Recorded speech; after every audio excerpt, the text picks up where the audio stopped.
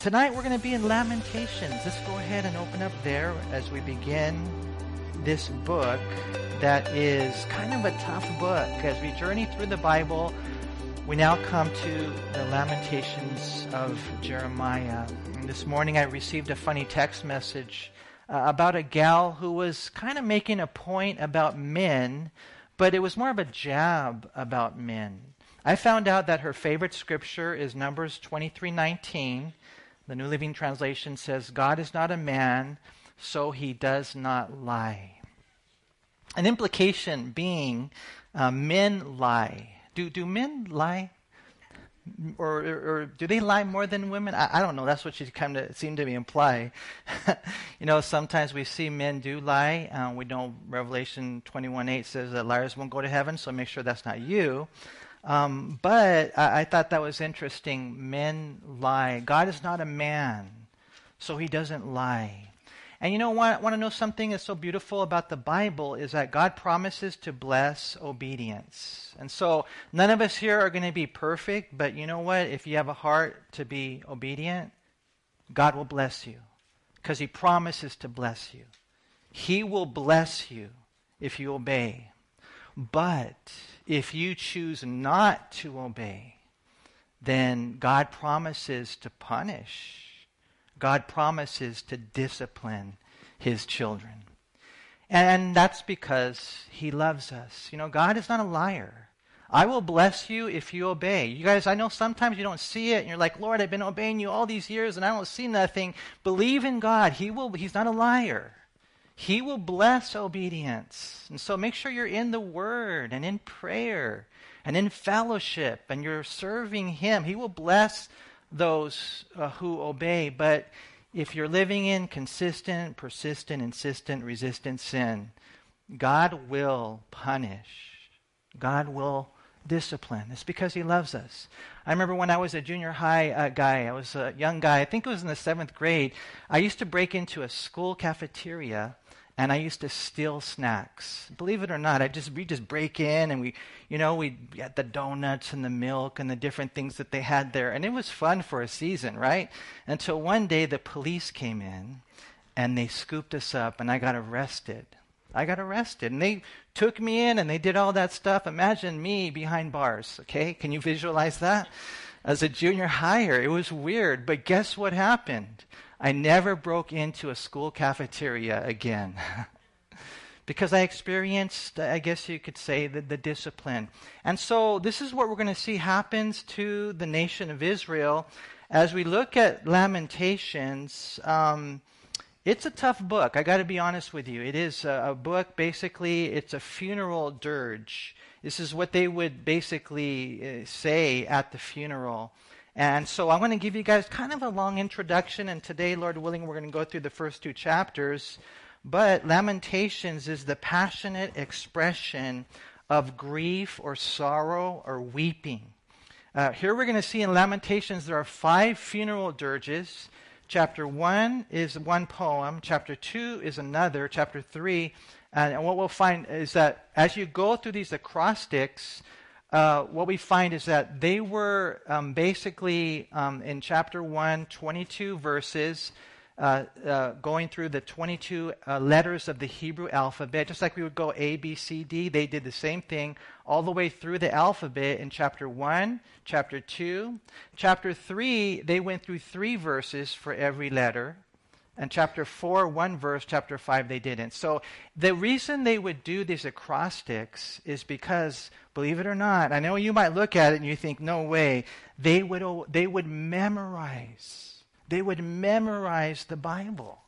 And so I do want to, just as a quick side note, encourage you to memorize the Bible. It's so cool. There's that verse that says, your word I have hidden in my heart, that I might not sin against you. I think we've gotten kind of a little lazy.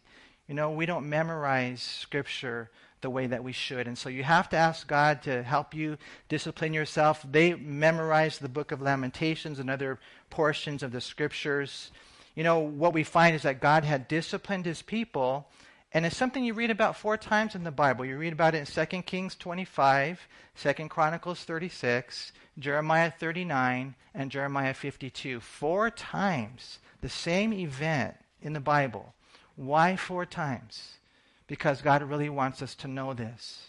God says this, I set before you blessings and cursings. You choose what you want in life. You know, for me, even as a pastor, God is always chiseling away certain areas of my life that he wants me to yield to him, to surrender to him. I want to be obedient to him in every area of my life. And you should too. This is what God promises to bless. But if not, if we think, oh, you know what, it's no big deal. God won't discipline. God won't punish. You know, God, a lot of people out there, they have the misconception that God is so nice. He would never send anyone to hell. God is so nice. You know, he would never strip anyone of, you know, the blessings. You know, God is loving. Believe you me, we know that because he gave his son to die for us. But he is holy. And sin is real and hell is real. And we got to know these things. My prayer is that God would use this to kind of help us to have a healthy fear of him. And so the Jews, they actually read the book of Lamentations every year on August 14th because that's the anniversary of the Babylonian captivity. It's interesting even today, you know, how the war is going on in Israel. Right now there's a ceasefire, and we don't know how long that will last. I know the world wants the war to end, but the question is Hamas still there? Are they still alive and well? Because if they are, then Israel has not yet won the war. To me, it's a really interesting thing, because when you go to Israel today, if you're to go to Tel Aviv, which in the secular mind, that's the capital of Israel. We believe it's Jerusalem, but they say it's Tel Aviv. Anyways, you would see all these billboards, and you would see these billboards of Jewish soldiers with the Hamas. These are actual images that are down, and I guess you could say the images are of these soldiers having victory over Hamas. And so it caused a lot of controversy in Tel Aviv, but the words on the billboard are never again. Never again. See, we can say whatever we want to say. The world can say whatever they want to say about Israel and all that's going on and all that they're doing in order to win the war and to purge themselves of this evil. But you got to understand what they've been through. The millions of Jews that have been slaughtered, and how they're surrounded by their enemies, and how they need to expel the enemies from the region. And so, you know, it's interesting to me, we're still looking today in what I believe to be probably the last of the last days, and there's Israel, boom, on the top of the news every single day. And so looking at this, to me, I'm like, wow, Lord, it's amazing looking at the nation of Israel. The Bible actually is all about the rise and fall of the nation of Israel, and how through them we would receive the scriptures and the Savior. But you know, the book of Genesis in chapter 11, chapter 12, right there it begins with the nation of Israel. And so this right here, the book of Lamentations, was written by Jeremiah. A lot of people wonder, well, it doesn't say specifically in the book, but it's interesting, the Septuagint, which is the Greek version of the Old Testament, it has this prefix. Before the book starts, it says this, and it came to pass after Israel was led into captivity and Jerusalem was laid waste, that Jeremiah sat weeping and lamented this lamentation over Jerusalem and said. And so, you know, in the Greek version of the Old Testament, it gives that prefix.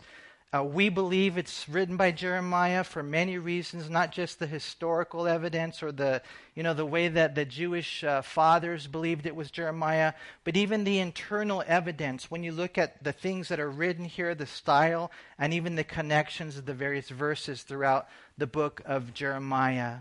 And so looking at this, I like what Chuck Swindoll said. He said that the book of Lamentation is a reminder that sin, in spite of all its allurement and excitement, carries with it heavy weights of sorrow, grief, misery, barrenness, and pain. It is the other side of the eat, drink, and be merry coin. So, the world's mantra today is, just do it.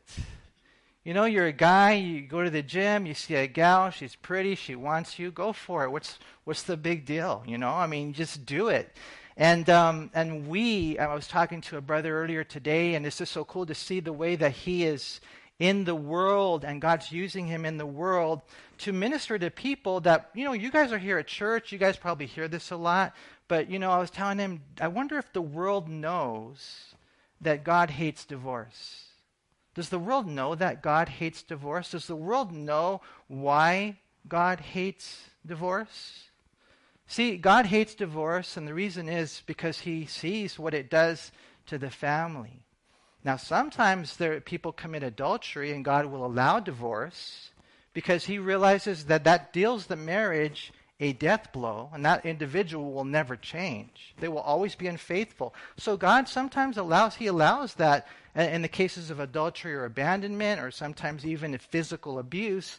But what we find is that the reason God hates divorce is because of what it does to the family. And when families eradicate, which is what we see in our nation today, what it does to society. And so all I'm saying when you look at stuff like that is like, hey, there's a coin. The world is saying eat, drink, and be merry. In a sinful sense. Just do whatever you want. That's one side of the coin. Just have a good time, right? But the other side of the coin is the sorrow and the grief and the misery and the barrenness and the pain. What it does to the kids, what it does to those who are watching, what it has done to our society. And so Lamentations, it shows a lot of those things. The English title is Lamentations, but the Hebrew title is different. The Hebrew title is the word Ekah. Can you guys say that? Ekah. I don't know if you pronounced it properly, but I know it's something like that. It's E-K-A-H, Ekah. Probably something like that in Hebrew. And try it like that. And what that comes from is the very first word in chapter 1, verse 1, how. How. We see it again in chapter 2, verse 1, how. See it again in chapter 4, verse 1, how. Now it's interesting that would be their title. And in one sense, they're just saying like, how could this happen?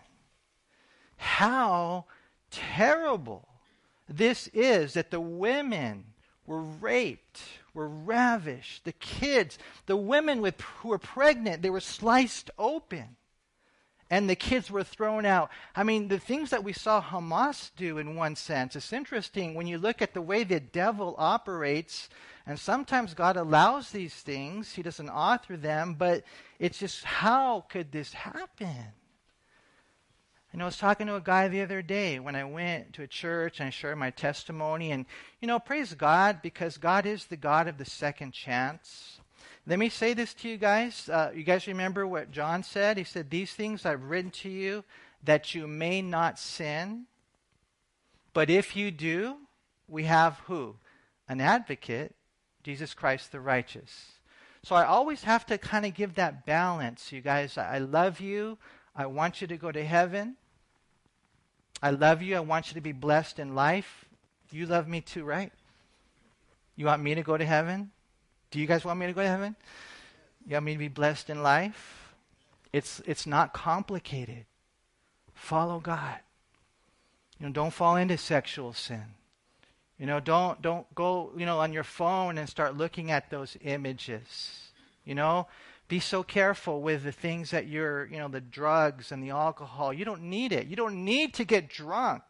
You don't need to.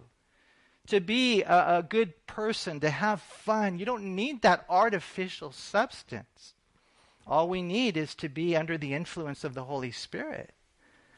And so, we write these things to you so that you don't sin, because sin will mess you up. But if you do, and you're a Christian, if you do, thank God that we have forgiveness. Amen? Isn't that beautiful? I was talking to this guy the other day, and just, he told me how he was just about to go on staff at a church. and God had done this wonderful work, and he told me about how he got saved and how awesome and how on fire he was and how he loved the Lord and just all these amazing things that were going on.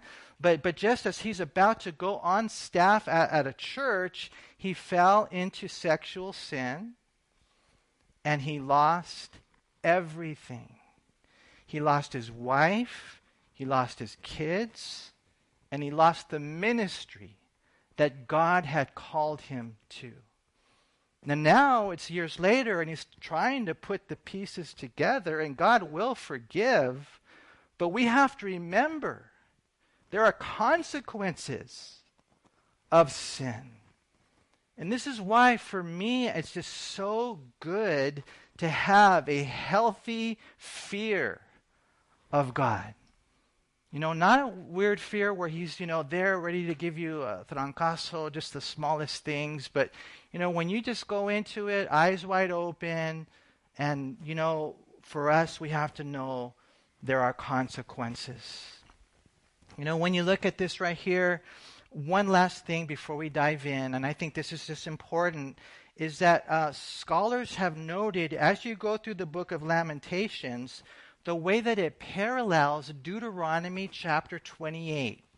Now, if you read Deuteronomy chapter 28, it's basically God saying, if you don't obey me, these are the things that are going to happen to you. And I don't know if I can read all these things, but Lamentations 1:3 says, she dwells among the nations, she finds no resting place. That would parallel Deuteronomy 28:65.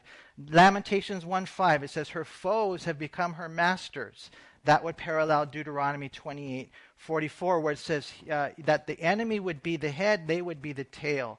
And you go into all these parallels. If you want, I could give them to you afterwards. But man, it's just parallel after parallel of God saying explicitly, specifically, that if you do this, then I will discipline you specifically like this. And like we said in the beginning, God is not a liar. He did exactly what he threatened to do. And I have to realize that in my own life. And so Jeremiah wrote Lamentations. We start in verse 1 of chapter 1. It's Jeremiah's lament over Jerusalem's desolation. It says in verse 1, how lonely sits the city that was full of people. How like a widow is she, who is great among the nations. The princess among the provinces has become a slave. She weeps bitterly in the night. Her tears are on her cheeks. Among all her lovers, she has none to comfort her. All her friends have dealt treacherously with her. They have become her enemies. Judah has gone into captivity, under affliction and hard servitude. She dwells among the nations. She finds no rest. All her persecutors overtake her in dire straits. And so it's interesting, this beautiful city. You guys know at one time when Solomon was there, David and then Solomon, they were like at the top of the world, right? They were like the Los Angeles, the New York, whatever you want to say, those kind of cities. But you know how they went from there to now? There's no one in Jerusalem. The temple has been destroyed. All the glorious buildings have been destroyed. People have been carried away. And then eventually they end up, we're going to see, even leaving and going to Egypt, the little that were there. And so Jeremiah here is just writing how she's now a widow. And widows in this culture were just considered, helpless. They were considered just the poorest.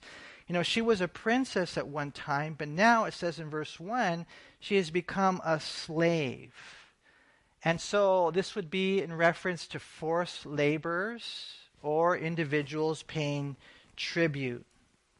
When you look at this right here, it's interesting how it says she weeps bitterly in the night, her tears are on her cheeks. Among all her lovers, she has none to comfort her. These are people or whatever nations that said, we love you. No, they didn't. When push comes to shove, when you're there in the situation, it's then that you find out who your real friends are. Oh, we love you. We're your friends. No, when it all came down to it, Ammon and Moab and Egypt, they weren't really their helpers. They didn't love them. They weren't really their friends. As a matter of fact, Moab and some of these other nations, they gloated when Israel was judged. And there are some people like that, huh? They would love to see me fall. They would love to see you fall because they don't really love you. This is what happened right here to the nation of Israel. Their lovers are gone. Their idols are gone. Their nations that they leaned on are gone. It says in verse 3, Judah has gone into captivity under affliction. And we're going to come back to that word, but that word affliction right there is found 5 times in chapter 1. And so verse 4, it says, the roads to Zion mourn because no one comes to the set feast. All her gates are desolate, her priests sigh, her virgins are afflicted, and she is in bitterness. Her adversaries have become the master, her enemies prosper, for the Lord has afflicted her because of the multitude of her transgressions. Her children have gone into captivity before the enemy. You guys remember COVID back, it wasn't that far ago, but you remember how empty like the freeways were, these places where there's normally a large populace of people, just completely barren. In one sense, this is what Jeremiah is saying, these roads where people would go and they would, for the feast, they would worship, they're all empty now. Her gates are desolate, priests and virgins, this is what happens to them. And then in verse 5, her adversaries have become the master. Now, that's another word that's repeated frequently in Lamentations. It's 6 times in what we're going to read today, chapters 1 and 2. Did you know that you have an adversary? And it's not flesh and blood. It's the enemy. I wouldn't be surprised if you all have at least one demon assigned to you. Now, does that freak you out or no? You're like, no, Bill. 1 John 4:4. You guys know what it says? Greater is he who is in me than he who is in the world. Amen?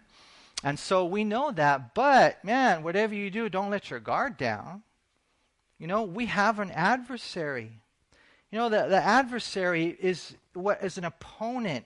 When you used to play football, this was a guy that was right in front of you. When you play basketball, hey, I want you to guard him. This is your adversary. We need to know this. For whatever reason, Israel didn't think of the fact that they had a spiritual adversary. And so I believe this too, that the stronger you get in the Lord, the stronger the demon will be to come after you. If I'll tell you what, I'm not the very organized person, by nature, but I'm realizing more and more that I got to get more organized in one sense and just more in love with the Lord and leaning on Him because the enemy is very organized. And so we have this adversary. As a matter of fact, 1 Peter 5:8, it says, be sober, be vigilant, because your adversary, the devil, walks about like a roaring lion, seeking whom he may devour. And so the adversary is the opponent attempting to prevent us from being successful, prevent us from developing into stronger Christians. The adversary is harmful to us and unfavorable to us. And so this is what happened to Israel. It was doctrines of demons. It was these idols. They lost their love for the Lord. The Apostle Paul, because he was so in love with God, it says in 1 Corinthians 16:9 that a great and effective door has opened to me, and there are many adversaries. And so, I don't know, just want you guys to remember that this is what took Israel down. They didn't remember the fact that they had these adversaries, and so for us, we have to, make sure we're wearing the armor and we're in prayer and the word and fellowship and have a heart to obey. Her adversaries had become the master. Her enemies prosper. It says in verse 5, however, it's interesting. It says, "For the Lord has afflicted her because of the multitude of her transgressions." You guys ever have to spank your child? I didn't have to do it a whole lot. I could probably count on my hand, more or less, how many times I had to do the corporal punishment. But it's necessary because of the fact that you love your children, right? And it's the corrective aspect of it. And this is what God does. This is what God did. God afflicted them. A really important psalm is Psalm 119, verse 67. It says, "Before I was afflicted, I went astray, but now I keep your word." And that's kind of cool because not everybody gets right, when they get afflicted, when they get disciplined by God. It's just like some of you probably had kids that you disciplined and they just didn't listen still. But there was that heart behind it when you spanked them, right? Probably the best verse on this is over in Hebrews chapter 12. If you want to turn there real quick. Hebrews 12. God will discipline us. It says in verse 3, "For consider him who endured such hostility from sinners against himself, lest you become weary and discouraged in your souls." He's telling the Hebrews, you have not yet resisted to bloodshed, striving against sin, and you have forgotten the exhortation which speaks to you as to sons. "My son, do not despise the chastening of the Lord, nor be discouraged when you are rebuked by him. For whom the Lord loves he chastens, and scourges every son whom he receives." How can you despise the chastening of the Lord? Imagine if what you're going through right now, and I got to be really careful with this, but maybe some of us are being disciplined by God right now. But you're oblivious to it. You don't care. You won't change. You won't change. You won't humble yourself. You know what you're doing? Well, when we do that, we're despising the chastening of the Lord. Hey, I remember I went through it. I got beat up a couple of times for different things that I did, and I learned my lesson. I don't want to get beat up anymore. But you don't go on doing the same thing. Don't despise the chastening, he says in verse 3, but don't be discouraged either. And sometimes it is just a rebuke. A lot of people, they don't like me deep down inside because a lot of what I'm teaching is the Bible and is very corrective. And, so they don't like it. But God is the one. He rebukes us, right? And he does it, it says in verse 6, because he loves us. And it's interesting in verse 6, it says, and he even scourges. Scourging is pretty bad. But I thank God that he does that to me. And I believe that if you're going through anything and it is God disciplining you, I believe that he'll show you. Don't worry, because sometimes we go through tough times because we're doing something right. Like Job, right? And so at other times we're going through it because we're doing something wrong. God would never spank you without telling you, right? He would minister that to you. He would communicate that to you. So for us, we just have to be sensitive. Whenever I get injured or something happens to me, I ask the Lord, show me if there's any sin in my life. And usually he'll put his finger on those things that need to change. And so all I know is that here they were afflicted in the book of Lamentations. And we see this word over and over again. But the only reason is because of the fact that God loves them. And so back in Lamentations in verse 6, it says, "And from the daughter of Zion, all her splendor has departed. Her princes have become like deer that find no pasture, that flee without strength before the pursuer." Have you guys ever watched those nature, programs where they have the lion, hunting the deer? You guys like those? Those are kind of cool, huh? or whatever. I kind of like them. Anyways, so, the lion, well, and a lot of times those deer, or whatever it is that they're chasing, they're fast. And they get away a lot. And so I like it when they get away. But imagine right here, he says they're like the deer, they can't find no pasture, and they have no strength to run. God had afflicted them to that point. Verse 7, in the days of her affliction and roaming, Jerusalem remembers all her pleasant things that she had in the days of old, when her people fell into the hand of the enemy with no one to help her. The adversary saw her and mocked at her downfall. Jerusalem has sinned gravely. Therefore, she has become vile. And I thought that was interesting because today I was reading the book of Revelation. Jesus said, well, I don't know, I got to be really careful with this, but I'd rather you be hot or cold, because if you're lukewarm, I'll vomit you. I'll vomit you out of my mouth. We want to be on fire for God, right? It says right here, all who honored her despise her because they have seen her nakedness. Yes, she sighs and turns away. At one time they thought so highly of Israel. They thought so highly of the Jews. They thought so highly of the United States of America. What would happen if we got judged by God? This great nation, this great Christian nation. Now, I hope and pray that, the only reason our nation declines is because of the rapture and all the Christians are gone. But I do know this, that there's a lot of sin here. At one time, they thought so highly of Israel, but now not. They see them being led away naked. Isaiah, when he was there prophesying, he actually walked around naked to warn them that if they didn't get right, they also would walk around naked. Now, he wasn't completely naked. He was partially naked, but it was to communicate a message to them. And as I'm sharing with you guys, I hope I'm sharing with me too. This phone right here, there's so much pornography on here. There is so much cleavage on here. There is so much stuff that will mess a man up on here. And I warn you, and I warn myself, don't come anywhere near it. Never.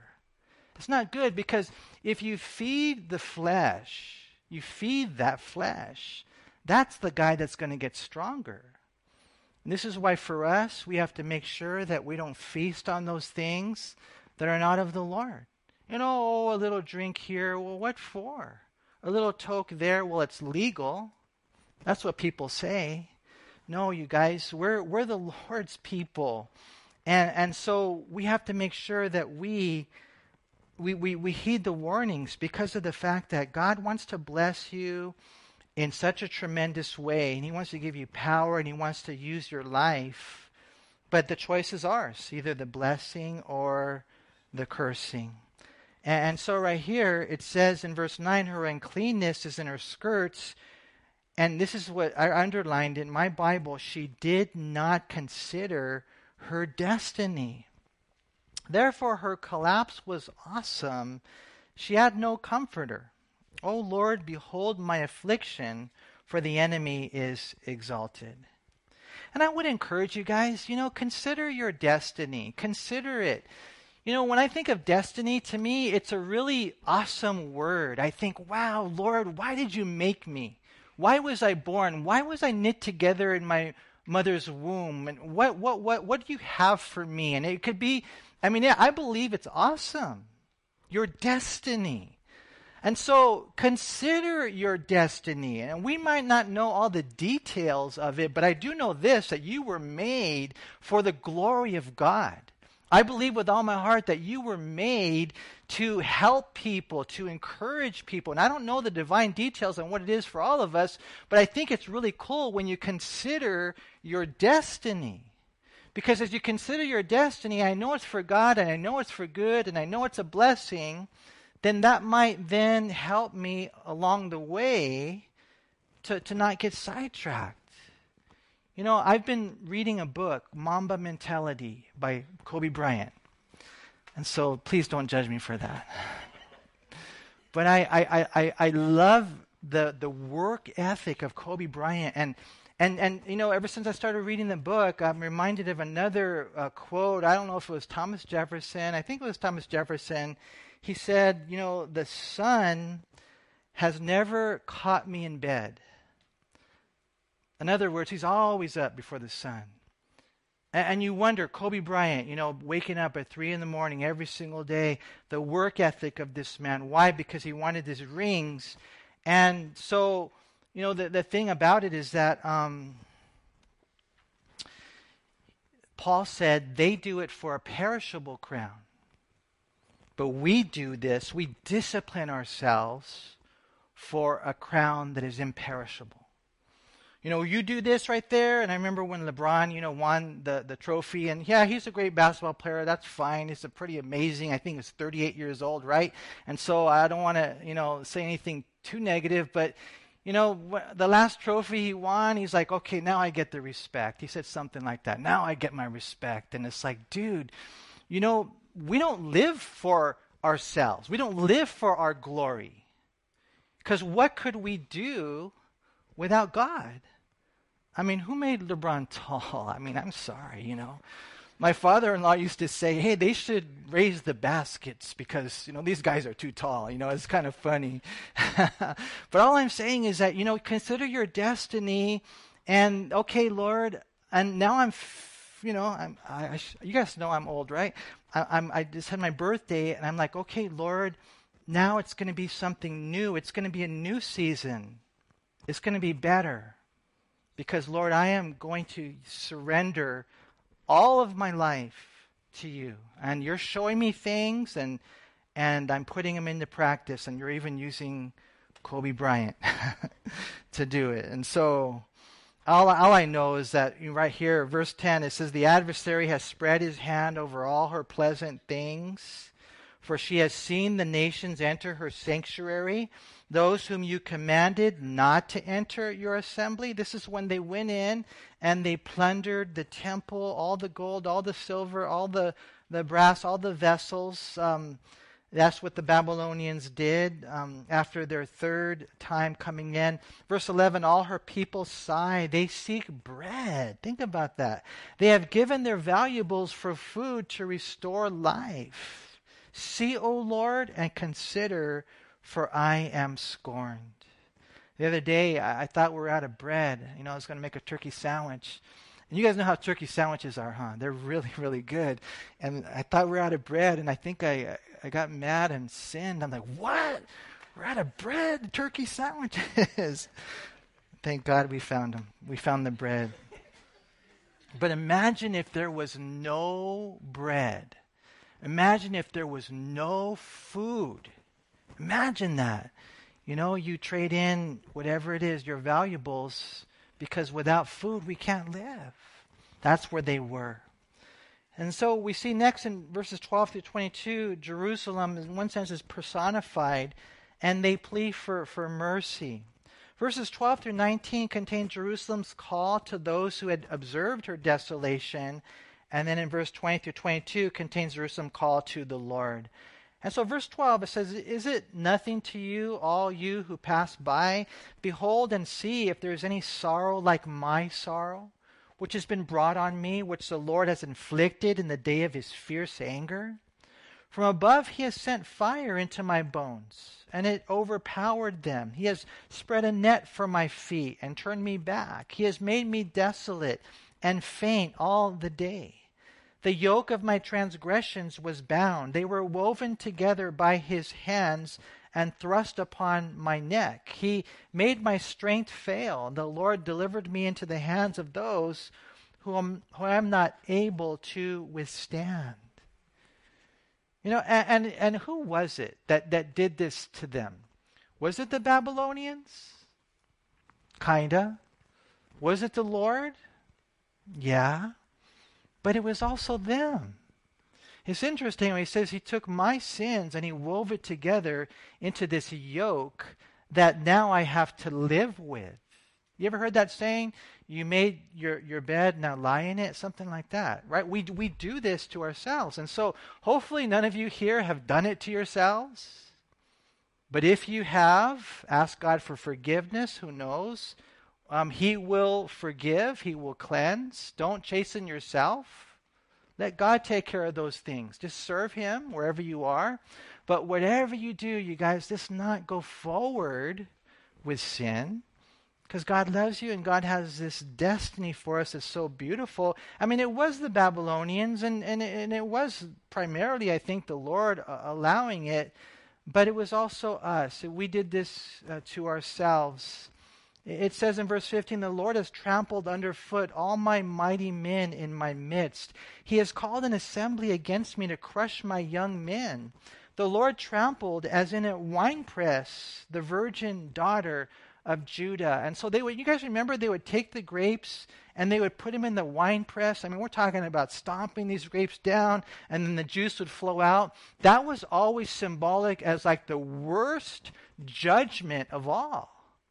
And this is what they went through. It says in verse 16, for these things I weep. My eye overflows with water because the Comforter who should restore my life is far from me. My children are desolate because the enemy prevailed. Zion spreads out her hands, but no one comforts her. The Lord has commanded concerning Jacob that those around him become his adversaries. Jerusalem has become an unclean thing among them. The Lord is righteous, for I rebelled against his commandment. Hear now, all peoples, and behold my sorrow. Now, I underlined that portion right there, you guys, because I think in one sense, this is what the whole book of Lamentations is all about. The Lord is righteous. I rebelled against his commandment. You know, Jerusalem is saying this. We did this. I did this. The Lord judges me in his righteousness. But then he says right here, you guys in El Monte in 2023 who would be willing to come on a midweek service, maybe you're hoping to come and hear like a nice pat on the back. Good job. You guys are great, you know. I mean, but not all the messages are like that. This is one where God says, look at what happened to them. Don't let it happen to you. He says, hear now, all peoples, and behold my sorrow. Do you know how many pastors have fallen? Do you know how many men, women, they were married and now they're not anymore? Even Christians, how they lost everything. Single people were not willing to wait on the Lord. They went forward and they married a non-believer. And they spent sometimes the rest of their life regretting it. And so what he's saying right here is, hey, make sure that you're listening to, look at what happened to us, the sorrow that we went through because of our sin. My virgins and my young men have gone into captivity. I called for my lovers, but they deceived me. My priests and my elders breathed their last in the city while they sought food to restore or sustain their life. See, O Lord, that I am in distress. My soul is troubled. My heart is overturned within me, for I have been very rebellious. Outside the sword bereaves. At home it is like death. They have heard that I sigh, but no one comforts me. All my enemies have heard of my trouble. They are glad that you have done it. Some people are like that, huh? Oh yeah, I heard about what happened to him. Yeah, he deserved it. Bring on the day you have announced, that they may become like me. Let all their wickedness come before you, and do to them as you have done to me. For all my transgressions, for my sighs are many, and my heart is faint. It's interesting how Jerusalem would pray that prayer, or it was Jeremiah, because eventually it did happen to the surrounding nations of Judah as well. And so Lamentations 2, 1 through 10, here we see God's anger. It says in verse 1 how the Lord has covered the daughter of Zion with a cloud in his anger. Now, the cloud would be representative of the fact that there was like a disconnection, like he can't see them, right? And so there's a distance now. He says right here, he cast down from heaven to the earth the beauty of Israel and did not remember his footstool in the day, notice, of his anger. And so God, I know, it may sound like, the world doesn't think God can get angry, but he does. Guys, anger is not in and of itself sin. Sometimes we should be angry at things that are going on. The Bible says in Psalm 4:4, Ephesians 4:26, be angry and do not sin. And so think of all that's going on in our world today, our United States of America today. Think of all that's happening today, and I would venture to say that God is angry. Psalm 7:11 says he's angry with the wicked every day. All these things that are going on. As a matter of fact, 34 times in the book of Jeremiah, the word anger is mentioned, the anger of the Lord, and 9 times in Lamentations, the anger of the Lord. And so sometimes even you might see things and you're just like, man, I don't get it. Why doesn't God, do anything about it? One day he will. One day he will. It says in verse 2, the Lord has swallowed up and has not pitied all the dwelling places of Jacob. He has thrown down in his wrath the strongholds of the daughter of Judah. He has brought them down to the ground. He has profaned the kingdom and its princes. He has cut off in fierce anger every horn of Israel. That would be probably the leaders, the ones with power. He has drawn back his right hand from before the enemy. He has blazed against Jacob like a flaming fire, devouring all around. Now, most commentators will want you now to notice the word like. Okay, it's not that he is a flaming fire per se. It's like a flaming fire. That would be important because verse 4 says standing like an enemy. He's not our enemy, but here we see it's just the discipline is severe. He has bent his bow with his right hand like an adversary. He has slain all who were pleasing to his eye. On the tent of the daughter of Zion, he has poured out his fury like fire. When you look at this, I think of that parable that Jesus spoke in Matthew 21:33 through 44. We don't have time to turn there now, but basically the Lord was just saying, I'm sending you my son to rule over you. Are you guys okay with that? Are all of you here, myself included, are you okay to let Jesus rule your life, to be the Lord of your life? Well, the parable right there was they were like, no, we don't want this guy ruling over us. I'm free. I can do whatever I want. And then in Matthew 21:44, he finishes up the parable and he tells them, you guys are in trouble because of the decision that you've made. But he says this, and whoever falls on this stone will be broken, but on whomever it falls, it will grind him to powder. Now, I'll be the first.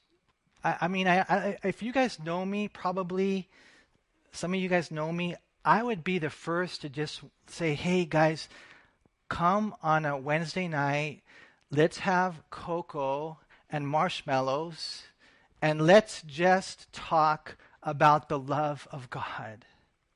Let's just make this a positive message, right? But I don't have that freedom. My obligation, my duty, my calling is to teach the word. And the truth is that mankind will either face Jesus as the lamb or the lion. Which do you choose? When you put your faith in Christ, believing he died and rose again, and you crown him as the Lord of your life, I'm not going to just do whatever I want to do. I'm going to read the Bible to find out how God wants me to live my life. I'm going to go to church and I'm going to pray because I want to follow God. And so what he says right there is that if you fall on the rock, you'll be broken. And what that means is now you're broken of your own will. You got the wild stallion, it does whatever it wants, but eventually when it gets broken by the rider, now he does what the rider wants. He's broken. That's what God wants us to be, broken of our own wills. So he says if you fall on the rock, you'll be broken. Not my will, but God's will. Sometimes, my wife, my kids, whoever it might be, someone, they cut me off on the freeway, and you want to get mad at them. Amen? You want to say something, man. You want to whatever. You can't. because the Lord said, be quiet, Manny. Stuff like that. I'm sure there's times that they would love to get mad at me, but, they can't. Thank you, Lord. They can't. Because the Bible says that we have to love one another and just show grace and stuff like that. And so all I'm saying is that right here it says, whomever the falls on the stone will be broken, but on whomever it falls, it will grind him to powder. And think about this big stone grinding someone to powder. People probably, more than likely, don't want to think about what happens after you die. Is there really a heaven? Is there really a hell? Is there really a punishment from God? Yeah, Jesus spoke more about hell than he did about heaven. And this is why we have to be right. And so, verse 5, the Lord was like an enemy. Remember the word like. He has swallowed up Israel. We already read that, huh? Did I? Where am I now? Okay, verse 5. Okay, I'll just keep going. He has destroyed her stronghold and has increased mourning and lamentation in the daughter of Judah. He has done violence to his tabernacle as if it were a garden. He has destroyed his place of assembly. That's in reference to the temple. The Lord has caused the appointed feasts and Sabbaths to be forgotten in Zion. Think about that, forgotten. In his burning indignation, he has spurned the king and the priest. The Lord has spurned his altar. He has abandoned his sanctuary. He has given up the walls of her palaces into the hand of the enemy. They have made a noise in the house of the Lord as on the day of a set feast. The Lord has purposed to destroy the wall of the daughter of Zion. That would be the walls of Jerusalem. He has stretched out a line. He has not withdrawn his hand from destroying. Therefore, he has caused the rampart and wall to lament. They languish together. Her gates have sunk into the ground. He has destroyed and broken her bars. Her king and her princes are among the nations. In other words, they've been spread out among the Gentiles now. The law is no more, and her prophets find no vision from the Lord. I mean, there's no more the teaching of the word. The prophets, there's no vision. God is not communicating to them. The elders of the daughters of Zion sit on the ground and keep silence. They throw dust on their heads and gird themselves with sackcloth. The virgins of Jerusalem bow their heads to the ground. My eyes fail with tears. In other words, he can't even see because he's crying so much. My heart is troubled. My bile is poured out on the ground because of the destruction of the daughter of my people. It could be that he was vomiting just from seeing everything. Because the children and the infants faint in the streets of the city. They say to their mothers, where is grain and wine? As they swoon like the wounded in the streets of the city, as their life is poured out in their mother's bosom. How shall I console you? To what shall I liken you, O daughter of Jerusalem? What shall I compare you with, that I may comfort you, O virgin daughter of Zion? For your ruin is spread wide as the sea. Who can heal you? Your prophets have seen for you false and deceptive visions. They have not uncovered your iniquity to bring back your captives, but have envisioned for you false prophecies and delusions. And so it's interesting here in the same time frame. Remember the first siege, they took away Daniel in 605 BC. The second siege, they took away Ezekiel. And Ezekiel went over there and he warned them about the same thing that Jeremiah warned them about. And Ezekiel 3 and 33, he says that the watchman's responsibility is to warn the people that if they're living in disobedience, that God would have to either punish the non-believer or discipline the believer. And if he didn't warn them, then the blood was on his own hands. And so again, I haven't seen every study by someone like Joel Osteen, but a lot of people like Joel Osteen because he's such a positive, communicator. But he said that I don't want to talk about sin, and yet the Bible does. And what he's talking about right here in, Lamentations about these people that didn't uncover their iniquity is that type of preacher who doesn't want to talk about sin and punishment and judgment and hell. I mean, we have to give the full counsel of God, because we know God wants to bless your life, but he can't bless sin. So again, we won't be perfect, but let's be sincere about following the Lord. Proverbs 27:6 says, "Faithful are the wounds of a friend, but the kisses of an enemy are deceitful." And so your friend might tell you, hey, this is an area of your life that we got to get right. You got to get right. I'm praying for you. Can I help you? But, the enemy won't say anything. He just gives you a big smooch and is deceitful. All who pass by, verse 15, they clap their hands at you. They hiss and shake their heads at the daughter of Jerusalem. Is this the city that is called the perfection of beauty, the joy of the whole earth? All your enemies have opened their mouth against you. They hiss and gnash their teeth. They say, we have swallowed her up. Surely this is the day we have waited for. We have found it. We have seen it. The Lord has done what he purposed. He has fulfilled his word, which he commanded in days of old. And I underline that as well. The Lord has done what he purposed. He has fulfilled his word, which he commanded in days of old. Like I said earlier, he promised, I will bless obedience and I will punish or discipline disobedience. And so right here, Jeremiah says he did it, just like he said he would. He has thrown down and has not pitied, and he has caused an enemy to rejoice over you. He has exalted the horn of your adversaries. Their heart cried out to the Lord, O wall of the daughter of Zion, let tears run down like a river day and night. Give yourself no relief. Give your eyes no rest. Arise, cry out in the night at the beginning of the watches. Pour out your heart like water before the face of the Lord. Lift your hands toward him for the life of your young children who faint from hunger at the head of every street. Now let me just pause right there, because what he's saying in verse 19 is arise and pray for your children. Arise. And sometimes, and it's interesting because it's in the night. Sometimes it's in the middle of the night. And you're like, man, I can't sleep. And so you turn the TV on. And God is saying, no, pray. There's a lot of things that we could do for our kids. But nothing is as powerful as praying for them. Never underestimate the power of your prayers for your kids, because there's no one that loves them like you, parents, and the Lord, right? And so he's saying, arise, and even though, it's night or early morning, lift up your hands, pour out your heart for your kids. Verse 20, see, O Lord, and consider, to whom have you done this?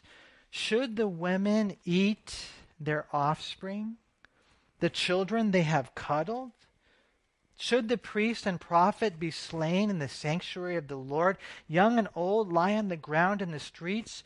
My virgins and my young men have fallen by the sword. You have slain them in the day of your anger. You have slaughtered and not pitied. You have invited as to a feast day the terrors that surround me. In the day of the Lord's anger, there was no refugee or survivor.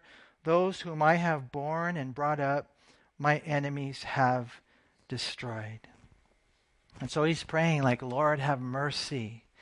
I mean, and I know, you guys, this is a tough section of Scripture. So if this is your first time today, well, welcome, But I will say this, check this out, okay? They were eating their children. Eating them. Okay, what we're reading is not like some fairy tale. It's what happened to Israel when they were surrounded by the Babylonians for 2.5 years. They had no food. When their child died, they ate them. This is what sin does. And you're like, Manny, this is a horrible section of the Bible. This is a crazy section of the Bible. But check this out. God wanted the kids to memorize it. I challenge you, memorize the book of Lamentations. I should challenge myself, memorize this. Isn't that heavy? Imagine if you memorized it, how maybe God can use it, to keep us on track. God did what he said he would do. He's not a man. He didn't lie. He kept his word. And it's just a healthy warning for us. Let me just close with a few scriptures. Galatians 6, 7, and 8. It says, "Don't be deceived. God is not mocked. Whatever a man sows, that he will also reap. For he who sows to his flesh will of the flesh reap corruption. But he who sows to the Spirit will of the Spirit reap everlasting life." And so some people, don't be deceived. Don't let them convince you into thinking that you'll be okay no matter what. No, if you do bad things, if you sow bad seed, then you'll bear bad fruit. But if you sow good things, spiritual things, then that shows that you're really a Christian, right? And so at the end of the day, I want to end kind of on a positive note, and that is this. For me too, even though I just turned 35, I'm already getting older, man. I'm getting older. I'm still telling you, man, you can teach an old dog new tricks. I'm telling you. I feel like I'm sensing like a new beginning in my life. I'm, just God is just showing me things. I'm super, super excited. And I'm realizing this, that yeah, God promises to punish or discipline sin. But let's close with this. He also promises to bless obedience. Do you believe that? Let's hang on to that. I'm reminded of Joshua chapter 23 in verse 14, in which Joshua said, "Behold, this day I am going the way of all the earth." In other words, he was going to die. "And you know in all your hearts and in all your souls that not one thing has failed of all the good things which the Lord your God spoke concerning you. All have come to pass for you. Not one word of them has failed." All the good promises that God gave to them and all the land, that God said, "Hey, if you go in, I'm going to give you that land and it's going to be flowing with milk and honey and it's going to be amazing, amazing." Joshua now, as he's about to die, he's talking to these people and he said, "You guys, we've seen it, huh? How everything, all these good things that God promised to give us, we have experienced, we have received." And wouldn't that be awesome, you guys, if one day we're in heaven. We're in heaven. I don't know if we're going to have an Almighty reunion or not, but we'll see how that works. And we'll be able to look each other in the eyes and we'll say, "Man, isn't it just so true?"